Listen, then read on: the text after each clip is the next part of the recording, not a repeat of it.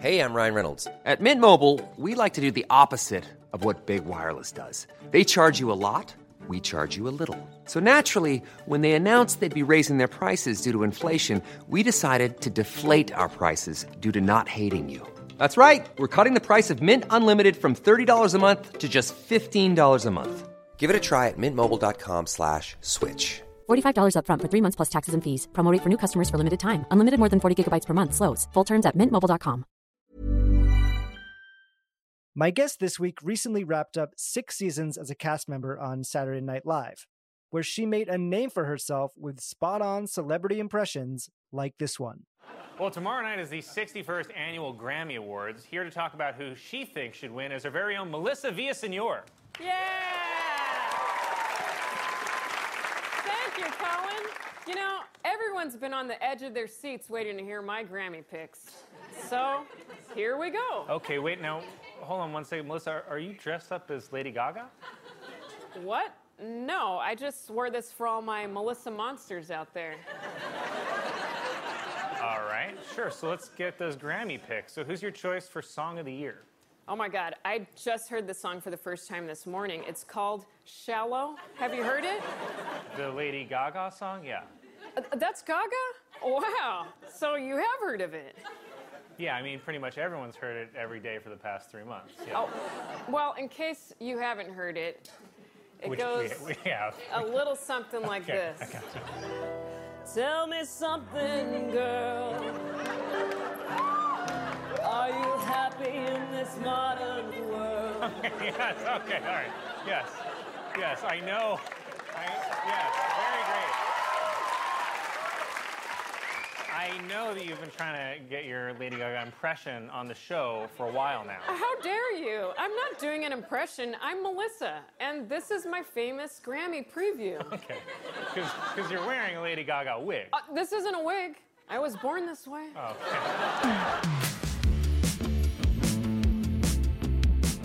This is The Last Laugh. I'm Matt Wilstein from The Daily Beast, and that was Melissa Villaseñor as Lady Gaga on Weekend Update with Colin Jost. Since joining the show in the fall of 2016, Melissa delivered a seemingly endless parade of near-perfect impressions, including music superstars like Jennifer Lopez and Dolly Parton, political figures like AOC and Rachel Maddow, and even former SNL cast members like Sarah Silverman and one of my favorites, Kristen Wiig. We also have Squessily the Squirrel, voiced by Kristen Wiig. I can try that. I just got kicked out of my tree. They told me I had to leave, but I'm staying with my best friend. He is an acorn. Sorry, I know I seem a little nuts right now. I just opened up a can of nuts, and then a snake jumped out. Then I looked at the label and it said, can of snakes. Oops, Zoopolis. So, anyway, Melissa was one of 8 cast members to leave SNL after the most recent season.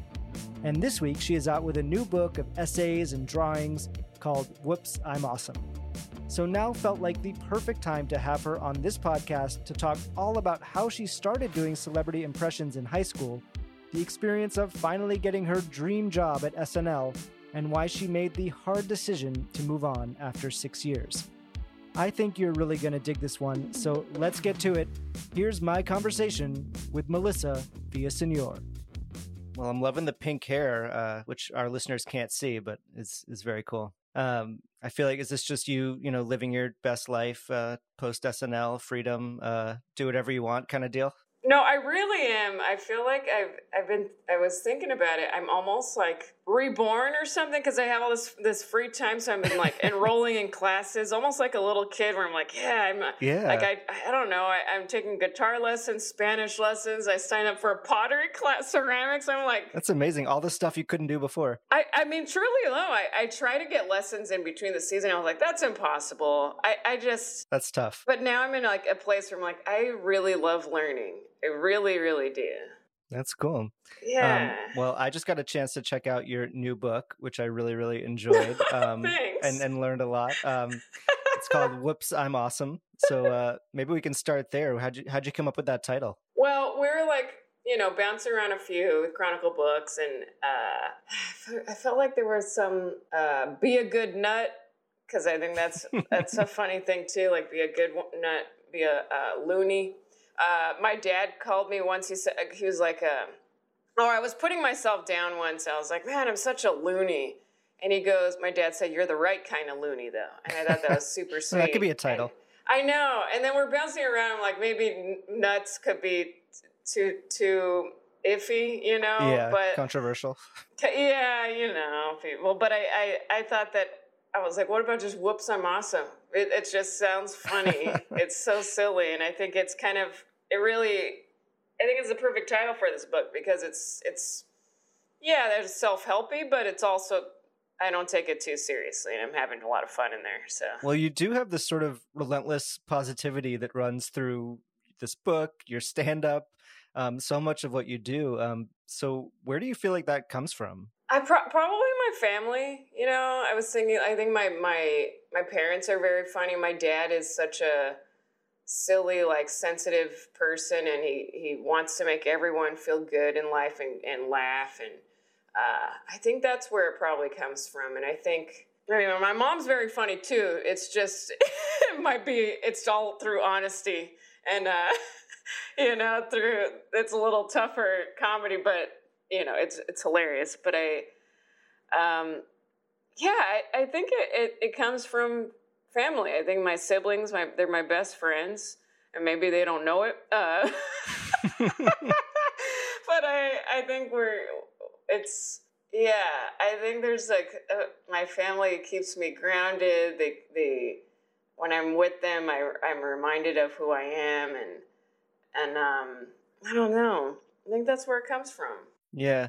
This book really could have been anything. It's not a traditional memoir. It has so much art in it, and which you've done, I know, a lot over the years.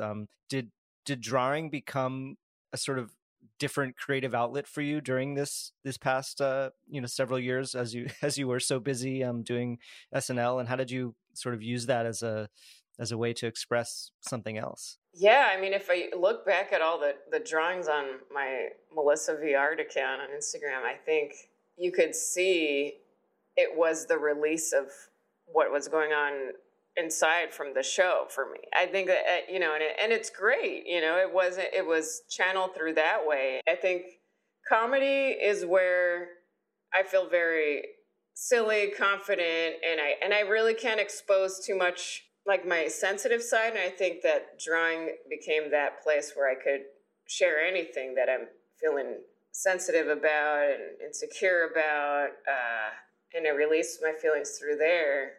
It's like this quiet side, and I really love it. And I think, it's just what an honor that I can do both, Yeah, it's been really fun to see that other side of you, because I think, we know you as fans mostly through impressions, which is sort of the opposite of revealing something about yourself in a way. Right. Like hiding. Hiding. I learned in the book that you started doing impressions at such a young age. How did that start? And, why do you think you started trying to impersonate people? I think when I was a kid, I was super, super quiet and shy. My older brother was kind of the chatterbox. So I was like, okay, I'll just stay quiet.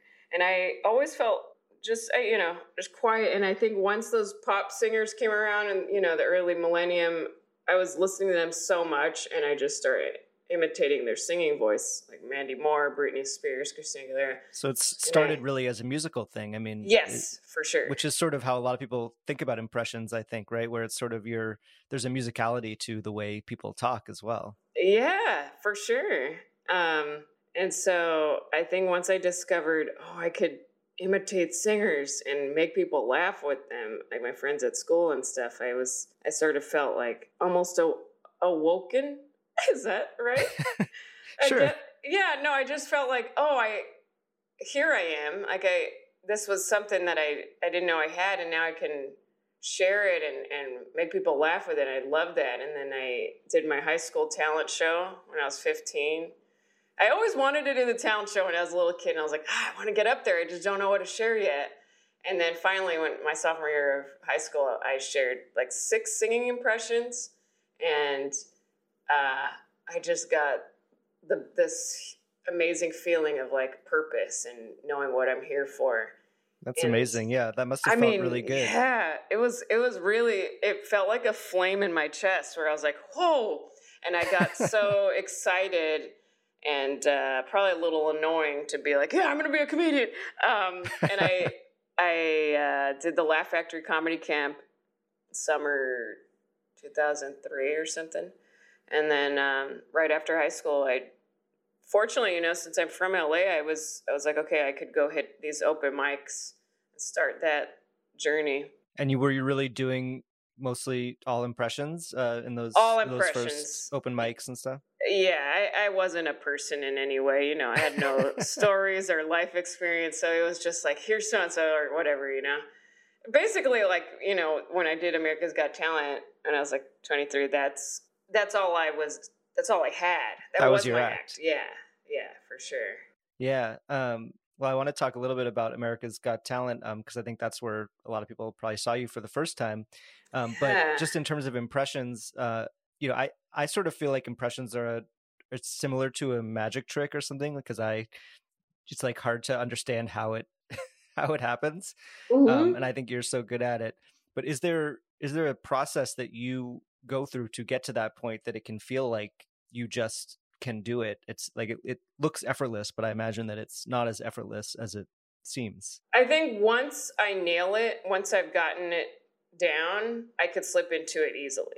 But I think there's definitely work to get to the voice. I feel like it's kind of pointless for me to ask you if you have a favorite one that you've done over the many that you've done, but I'll tell you my favorite is probably Owen Wilson, just because I don't think I'd ever heard someone do Owen Wilson before I heard you do him. And it was sort of out of left field as an impression. I'm going to say I was probably the first that tackled Owen. You know why? Because I remember I was at the Ha Ha Cafe in North Hollywood, and I tried it out on stage, and people were like, who's Owen Wilson? So he wasn't even famous enough. It was like Bottle Rocket, and I think Zoolander had just came out. So I Meet the Parents. So he was still like starting, you know what I mean? So yeah, Owen Wilson. Yeah, well, I'll do a little Owen for you here, and yeah, it's great to be on the podcast. And people like that one. It's so funny because I feel like it's so one of my first ones, which is great. But there's still shows where people want to hear it, and I'm like, well, I got to give it to them. Yeah, do it. It is a joyful one. Yeah, Owen. I met him once. I have a fun little story of when I met him at SNL, but my dad met Owen first. My dad is a fence contractor here in LA, and he was putting up a gate in Malibu, and Owen walked by him, and my dad was like, hey, Owen, I'm Melissa's dad. She does an impression of you. And then Owen was like, oh, yeah, I've heard it. It's pretty good. Yeah. And then they had like a long chat, and then at the end of their conversation, my dad was like, Owen, be careful over there, because there's a beehive, okay? And Owen was like, all right, thanks, yeah, I'll look out for those bees. And then 3 years later, I finally meet Owen at the Woody Harrelson episode when he hosted. And I was like, Owen, oh my God, I love you. You're the best. And he goes, I met your dad. Tell him I say hi. So it was like such a full circle thing. That's hilarious. He's such a sweet guy. So as you mentioned before you got on SNL, you were probably best known for doing impressions on America's Got Talent, which is sort of a unique place for a comedian to be. Did you watch that clip recently? Just tell me no. I did watch a little bit of it recently. You don't love it? I can't. Well, no, I'm proud of it, but I don't ever want to see it again. You know what I mean? Why not? You know what it is? I just looked like I was trying too hard or something, and my voice, I was trying too much to be quirky and weird, and I'm just like, oh God, Melissa, no. Hello. What's your name? Melissa Villaseñor. And what do you do for a living? Well, I work at a retail store. And you happy about that? Not really, no. And what do you want to do for a living? Comedy. I want to be a comedian and impressionist. Well, good luck. Thank Let's you. see what you got. All right, here we go. This is Barbara Walters, and today on my show, I have award-winning actress Natalie Portman. Natalie, I hear you're having a baby.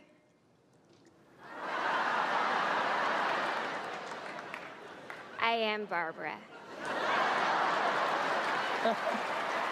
We're thinking of naming the baby Oscar, but that's silly because that's my cat's name, so.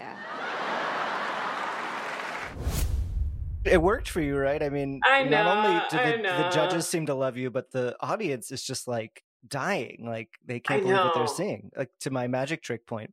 Exactly. But that must have, if even if it's hard to go back and watch it, what was it like in the moment experiencing Oh my that? God.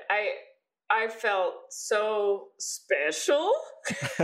I felt very, I was in heaven. I was on cloud nine. I didn't expect that. I think I was feeling kind of negative towards that show. Like, oh, it makes, some people could look really horrible and be made fun of. And I was really afraid of that. And I was just like this, I was just going in thinking, well, let's see how it goes, but it ended up being really, really wonderful. And I felt, that I give credit to, like, that was the start of my journey, especially professionally. Like, I was able to quit working at Forever 21 and headline comedy clubs and colleges around the country. So it was a huge exposure, that show. Yeah, it kind of shot you out of a cannon, right? I mean, and I know you've talked a little bit about how it was kind of a double-edged sword as a comedian to get that level of exposure before you were maybe 100% ready for it.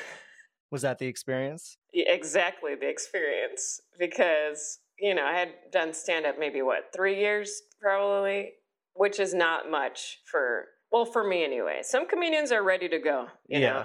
But some are like, they need 10 years before they feel like they're... You need 10 years, for sure, before headlining, for sure. And I was already like, they immediately headlining. My manager at the time was like, yeah, you can go headline now, this club. And I'm like, oh my God, I have 15 minutes. Are you serious? And then half hour, then I have to try to push for an hour. And I'm like, it is bomb city up there. I was bombing so many shows, and that is a pain. It really slaps you right in the face of... it was good because I discovered through those years of headlining and being on the road that I was like, oh, I don't want to just do impressions, just only celebrity stuff. I was like, I want to talk about me. I want to figure out how I could start talking about myself. And, I think it was, so necessary for me. Yeah.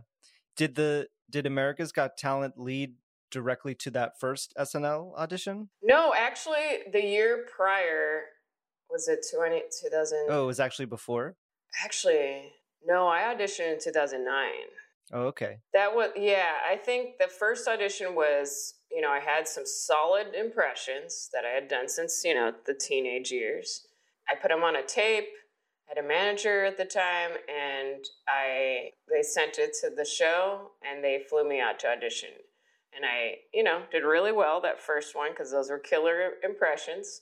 And then the second callback, it was bad. It was so bad. And so, it wasn't my time. And I also just, again, wasn't a person in any way. So I had to go through, You had to grow a little bit? I had to grow. I had to definitely grow, for sure. Yeah, so, I mean, it wasn't until, I think, 7 years later that you got on the show. So did you think you were ever going to get that chance to try again? I think, man, I think at the first few years I was like, no way, I won't go back. But then, I don't know, I think I always felt it was possible. And then once I really started, like I mentioned in the book, my friend Kelly Hawk, once I met, she's a great actress, and she was the one that told me, start saying it out loud that you're going to be there. And I never did that before. I would never say it because I didn't want to jinx it or any of those things and, get ahead of myself. I think because I was raised like, you don't talk so much. You just be grateful and we'll see, we'll see what happens type of energy. But that wasn't getting me anywhere. I think once you start putting your foot down saying like, you know what, I want to write on that show. I am going to write on that show. I'm going to be on that show. Getting specific, or at least like guiding your daily work towards being prepped for something. I think that was so necessary. And I think, where am I going? I'm sorry, I lost track. No, I mean, I think just talking about, the sort of visualizing it and believing that it's going to happen. But then on a practical or a more practical level, how was it different to go and audition again so many years later? Did it feel like you were a different person, a different comedian? Yeah. I felt more confident in who I was. I felt more content with myself and more proud of like, hey, I'm going to share what I think is my best stuff, what makes me shine, what makes me feel good. And so I did the audition. I treated it kind of like a stand-up show in a way. And I was still very nervous, but I left just kind of thinking, I did all that I could. And I felt really just, well, this is me. This is what it is, proud. But yeah. And then how did you actually find out that you got the show? Well, a few weeks after, then it was like, oh, we're going to fly you back out so you can meet with everybody. And so I was like, oh, and that's when my back spasm started to happen because I was like, I couldn't believe that was happening, And so flew out for a couple meetings, then I flew home, and then I got the call. You did that Lauren meeting that needs to happen before you get the official call. And they were like, you could ask Lauren one question. I was like, okay. And my one question was, what are your hobbies? No way. I don't know if anyone else asked that stuff, but what did he say? Do you remember? He loves being on his farm with his blueberries, and there you go. And I that was really sweet. I liked hearing that. Coming up, Melissa talks about the surreal experience of getting thrown into SNL at the height of the 2016 election. And later, she opens up about why she decided to leave after her 6th season on the show. Life is full of what-ifs. Some awesome, like what if AI could fold your laundry? And some, well, less awesome, like what if you have unexpected medical costs? United Healthcare can help get you covered with Health Protector Guard fixed indemnity insurance plans. They supplement your primary plan to help you manage out-of-pocket costs. No deductibles, no enrollment periods, and especially no more what-ifs. Visit uh1.com to find the Health Protector Guard plan for you. Planning for your next trip? Elevate your travel style with Quince. Quince has all the jet-setting essentials you'll want for your next getaway, like European linen, premium luggage options, buttery soft Italian leather bags, and so much more. And it's all priced at 50 to 80% less than similar brands. Plus, Quince only works with factories that use safe and ethical manufacturing practices. Pack your bags with high-quality essentials you'll be wearing for vacations to come with Quince. Go to quince.com/trip for free shipping and 365-day returns.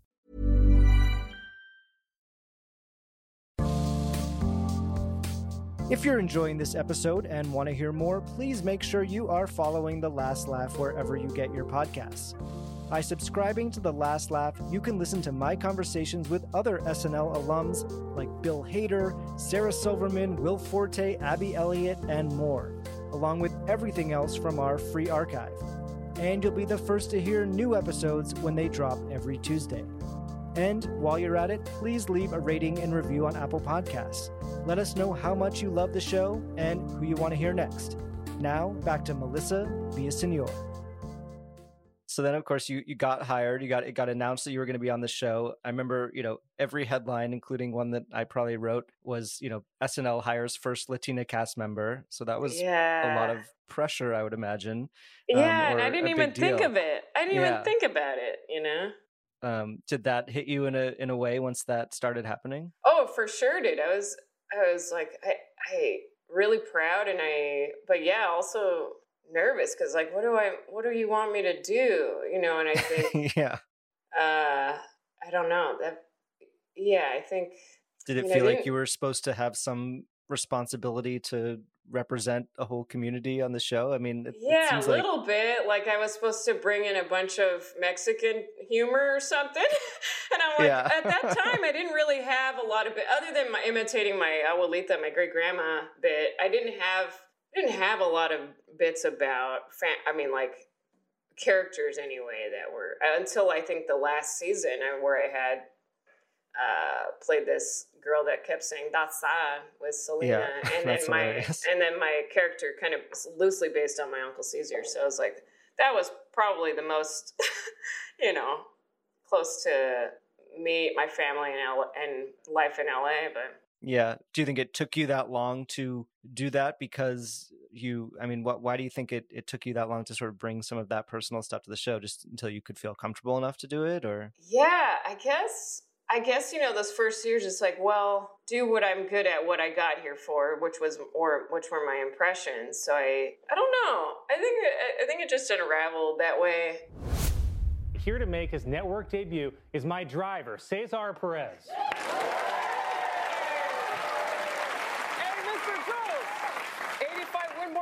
East Hampton, right? Oh, you didn't have to say my home address. So, Cesar, you wanted to try out some stand-up? I have to, Colin. I got the minor man. See ya, man. I just hope this crowd can handle it. All right. We'll see. Take it away. All right. Hey, weekend update. How are we? Hey, anyone here got a family? Me too. Man, I got a crazy familia. Like my crazy nephew, Carlitos. Mira, kid's obsessed with lizards. He's got 9 of them. And now he wants another one? Hey, Carlitos, how about instead of 10 lizards, you get 1 girlfriend? All right. Yeah, that's pretty good, Cesar. I don't know, man. I think that was kind of mean. Can we edit that out? Oh, sorry, Cesar. We're famously live. I know. What kind of man says something like that about his nephew? I gotta apologize, Colin. Carlitos, I'm so proud of you, mijo. You get a girlfriend whenever you're ready, or a boyfriend, or a lizard. Whatever makes you happy. You're gonna be a great dad one day. I love you so much.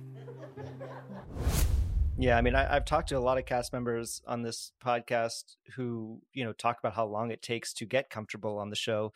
And some of them never feel like they fully get comfortable. Yeah. Bill Hader being probably the most famous example where he really had a lot of trouble up until maybe the last season or so, where he finally felt like he knew what he was doing. And he's obviously considered, one of the best that ever did it. He's so good.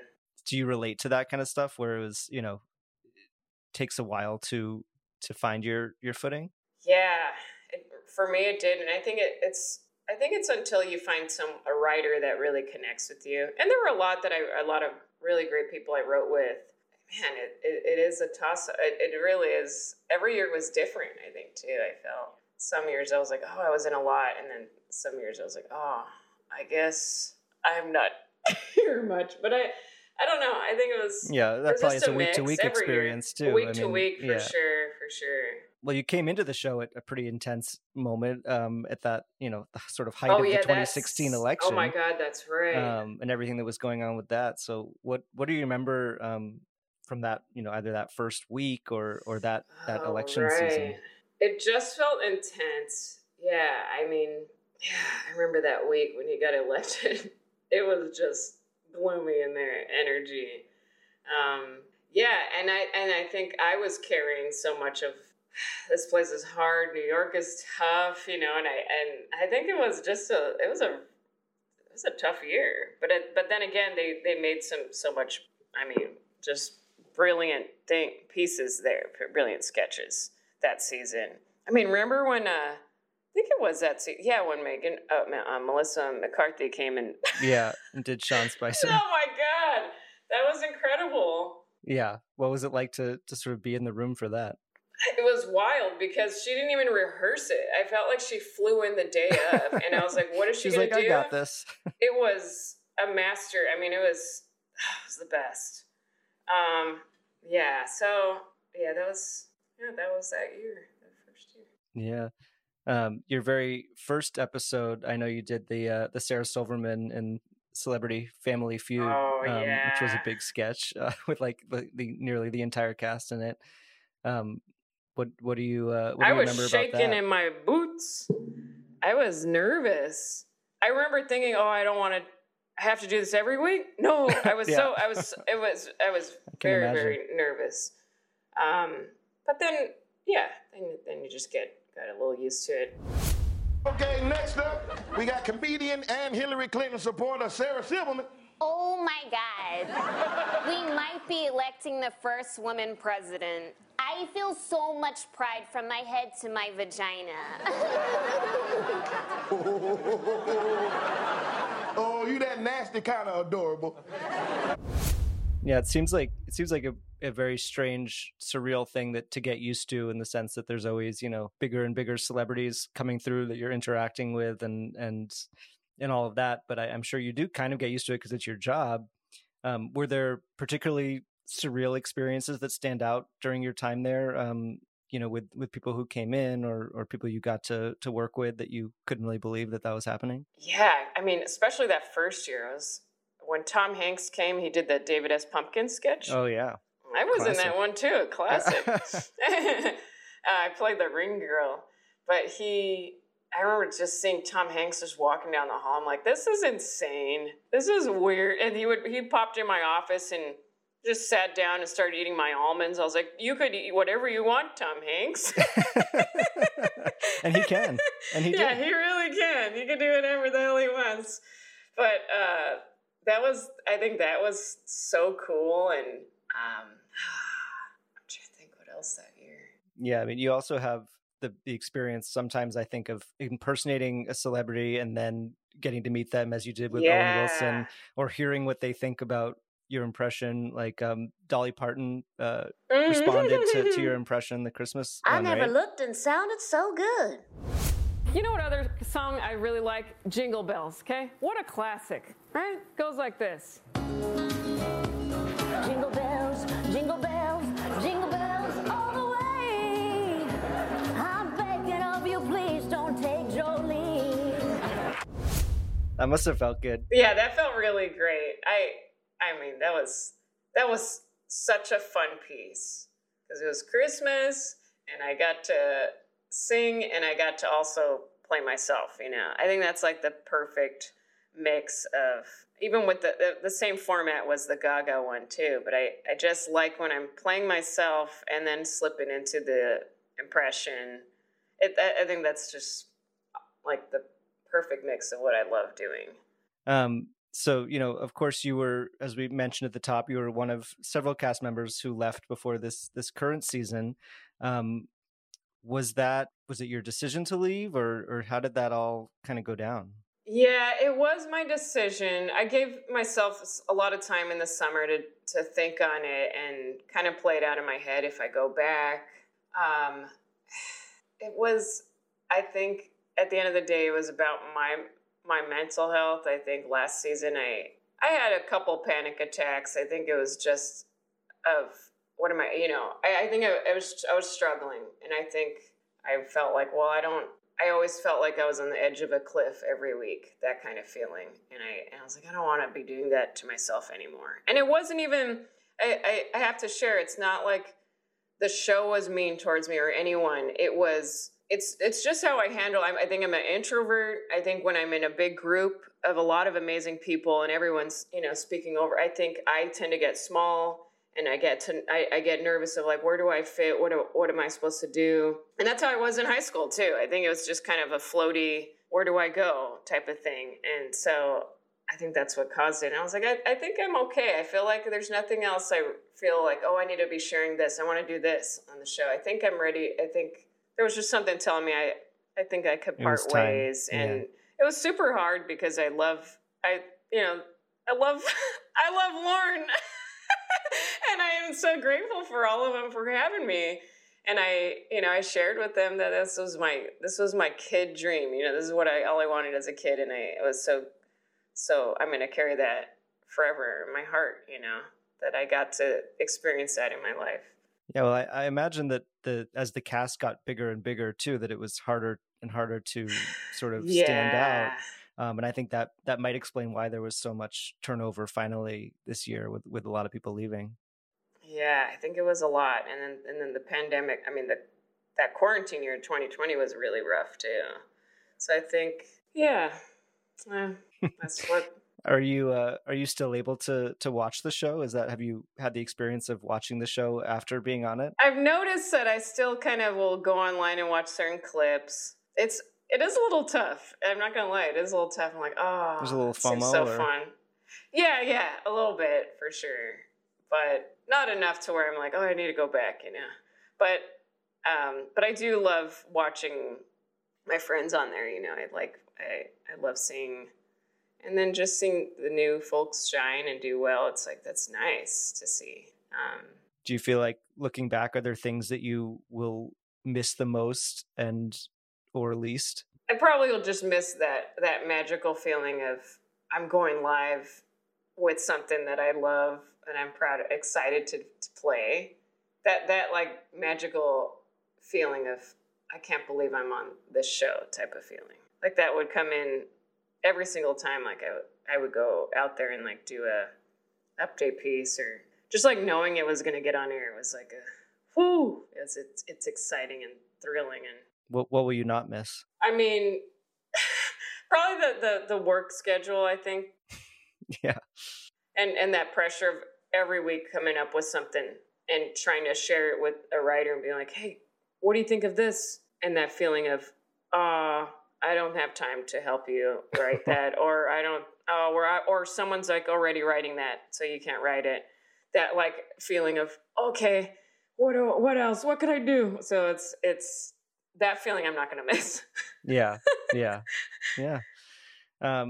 Well, as you said, you have all this freedom now to do things like pottery class and, things like that. But I'm a little ambitious. I got to cool it. How have you thought about, sort of what you want to do comedy wise, now that you do have more time to think about, sort of what's next and what you want to do? I feel I've been writing more for stand-up, which has been really it feels good.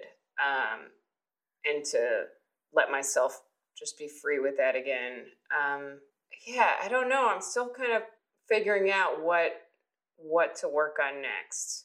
And I think I'm someone like where I have to like quiet people and quiet the noise, because I have to like really lock in and with myself of like, what do I want to do?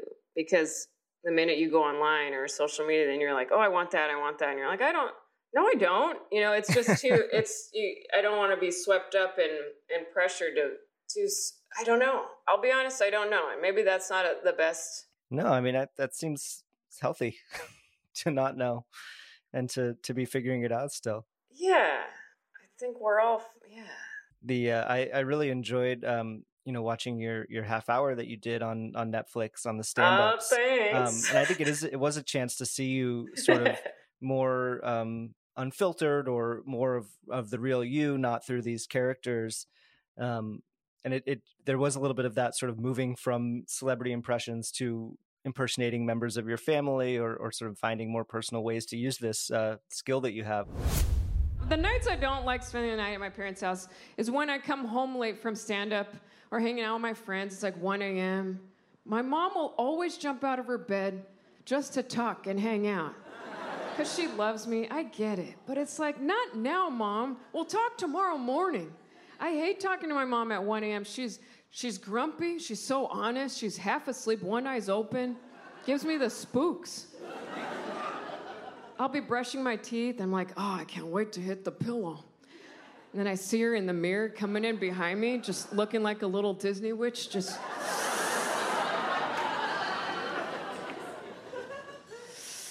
Are you home?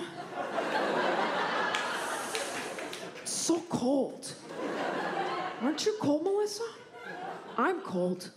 I'm cold looking at you. Why aren't you wearing any socks or slippers? That's why you always get sick. Here, take my slippers. No, Mom, I like being barefoot. Don't worry, I got spares in my pockets. Is that sort of something that you've continued doing on stage? Oh yeah, that's all the stuff now. I feel it, but you know what's great is the voices are organically they're just in the bits. Yeah, without me planning, which is it's not like so a setup. fun. Like now I'm going to do an impression of. Yeah. I mean, some are. I probably should cool it on. I have some booger bits, but they're all realistic. They're all very true. It's nothing, but I think that's what's fun is discovering just more silly things to talk about. I think, and also sharing who I don't know. Where am I going with this? Yeah, I will say, that's the direction of my new bits. They're true, but then super silly too. Yeah. Yeah. So what I want to do now is our segment called The First Laugh. So I'm going to kind of go through your life in comedy with a bunch of firsts. So going all the way back, do you remember the first piece of comedy or one of the first that really made you laugh hard as a kid? I mean, Ace Ventura, when he was driving when Nature Calls, when he's driving that Jeep and his head's flying out the window. It's a classic. Yeah, I think that was the first really good laugh. Mm-hmm. Do you remember the first time that you knew that you were funny, that you could make other people laugh? When I did my Britney Spears singing impression at school for friends. Yeah. Did you do it sort of for friends in a smaller group before you got up and performed it in front of the entire school? Oh, yeah, for sure, for sure. And then in terms of stand-up, what do you remember about that, the sort of first time that you felt like you really did stand up for the first time? Where was it? How did it go? What do you remember about it? Well, I think it was at the Ice House. I signed up. I thought it was an open mic, but it was really like a little showcase of like, who's going to do the shows in the annex, the small room at the Ice House in Pasadena. And I felt pretty good. I felt like I did a good job. But then I had shows there that I got into. They were like, you can do the first show on a Sunday there. And I brought my whole family, so that might be cheating because they all laughed for me. I probably was real bad. We've talked about a lot of the different impressions that you've done. Is there sort of a first impression that maybe took you longer than others, but then once you finally nailed it, you felt really good about it? One that that stands out in your memory as one that like you were particularly excited when you figured it out? I think Sarah Silverman. Yeah. I think I got that one was, I got her face and, it was really cool to finally get that one. Yeah, that's a great one. And the first one you did on SNL, which is pretty cool too. Oh, I know. Yeah, I love that you've done a lot of SNL cast members, impressions of cast members, sort of past and present. That's right. Her and Kristen Wiig. I don't know who else, but but that must be kind of fun as well to bring those on the show. It's always fun when you're doing people who have been on the show. Oh yeah, no, that is, and it's great. I love an impression of me. People imitate me. Who's done a good impression of you? I mean, I think Chloe did a great one last season. Oh yeah. She was like, "Hey pals, hey guys," and she did it really good. She's great. Thanks so much for doing this, Chloe. I'm so bad at breakups. Truly, no problem. Hey, pal! Oh, man, I had fun on that date, too. But I see you as more of a pal, So it's just not gonna work out. Thanks, pal. You're the best. Oh, man, I fucking love you, Melissa. She really is good. But then some comics here in LA, they do it. They basically do Mickey Mouse. I'm like, don't, and then just like, hi. Yeah. You're like, that's not it. You got to try harder than that. Do you remember the first SNL sketch that you wrote or had a hand in writing that you felt really good about that got on the show? Yes, it was Dying Miss Gomez. It's me as an old lady dying in a hospital bed, and my final words are the Nickelback song. Never made it as I was, man. And that was so cool because that's a stand-up bit of mine. Still people's favorites and still my favorite bit to share. But when I got that on air, I was like, oh, my bits could be sketches. Because a lot of my bits are act outs. And that was sort of a revelation. It was a revelation. And it felt really cool because it wasn't, it just was straight silly from me. And my friend Stephen Castillo, he was the one that was like, we were just stuck on a Tuesday night trying to figure out something. He's like, want to just write your Nickelback bit? And I was like, are you sure? You want to write that? And it ended up being so silly and fun. Mrs. Gomez, please. I never made it as a wise man. I couldn't cut it as a poor man stealing. Tired of living like a blind man. I'm sick aside without a sense of feeling. And this is how you remind me. This is how you remind me of what I really am. No, Mr. Gomez. You know, obviously, I think you've probably met so many incredible comedians and famous people on SNL, but do you remember the first time you met one of your really big comedy heroes and what that was like? Okay, I'm going to say it. So Jimmy Fallon, when I met him, when he hosted my first year, I was freaking out inside. I was so starstruck because he was kind of my favorite in high school. And I remember listening to his album, and I was like, oh, I'm like Jimmy, you know. I loved he did impressions and singing impressions, and he was goofy, and he's always smiling, and I think there was like a big connection for me when I was in high school. So when I met him, I was pretty stoked. Yeah. Yeah. What was he like when you met him? He's super sweet. I mean, he was so flattered. I was like, yeah, I told him he was one of my favorites, and yeah. And then finally, I like to give comedians a chance to shout out other things that are making them laugh right now. So is there something that you've seen recently, or a comedian or a show or a movie or anything that you've seen that really made you laugh that you want to give a shout out? Okay, hold up. I'm going to say it. Key and Peele, I go back to all their sketches and just bust up laughing. So Keegan-Michael Key and Jordan Peele. Yeah, they're doing pretty well. I know you're doing really well. I know. Maybe I should have shared someone who's no, that's a classic. If anyone's listening has not watched Key and Peele, they're all out there and yeah, and get very on funny. it. They are just so good. Man. Yeah, well, Melissa, thank you so much for doing this and taking the time. And I've really enjoyed watching you on SNL, and I'm really excited to see, where you go next. Thanks, Matt. Thank you so much. Thanks for having me, and this was a really good chat. Thanks. That means a lot. Thank you again to Melissa Villaseñor for being my guest on this week's show. Her new book, Whoops, I'm Awesome, is available now wherever you get books, and we'll put a link to purchase it in the description for this episode as well. If you want to support The Last Laugh, please help us out by leaving a rating and review on Apple Podcasts. We want as many people to hear this show as possible, and you can help by spreading the word and sharing it with your friends. You can find me on Twitter at Matt Wilstein and at thedailybeast.com. And if you're not already, please follow at Last Laugh Pod on Instagram, where you can see photos and videos from all of our episodes and see who is coming up next week on the show. The Last Laugh is distributed by Acast for The Daily Beast, with audio production by Jesse Cannon. Our theme music is by Claude, who you can find on Instagram at claude.mp3. You can find this show every week on Apple Podcasts, Spotify, or wherever you listen to podcasts. And as always, you can find show notes and highlights from each episode on thedailybeast.com. See you next week.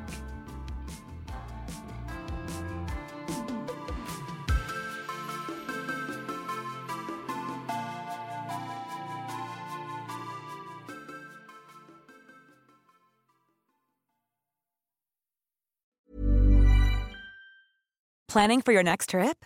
Elevate your travel style with Quince. Quince has all the jet-setting essentials you'll want for your next getaway, like European linen, premium luggage options, buttery soft Italian leather bags, and so much more. And is all priced at 50 to 80% less than similar brands. Plus, Quince only works with factories that use safe and ethical manufacturing practices. Pack your bags with high-quality essentials you'll be wearing for vacations to come with Quince. Go to quince.com/pack for free shipping and 365-day returns.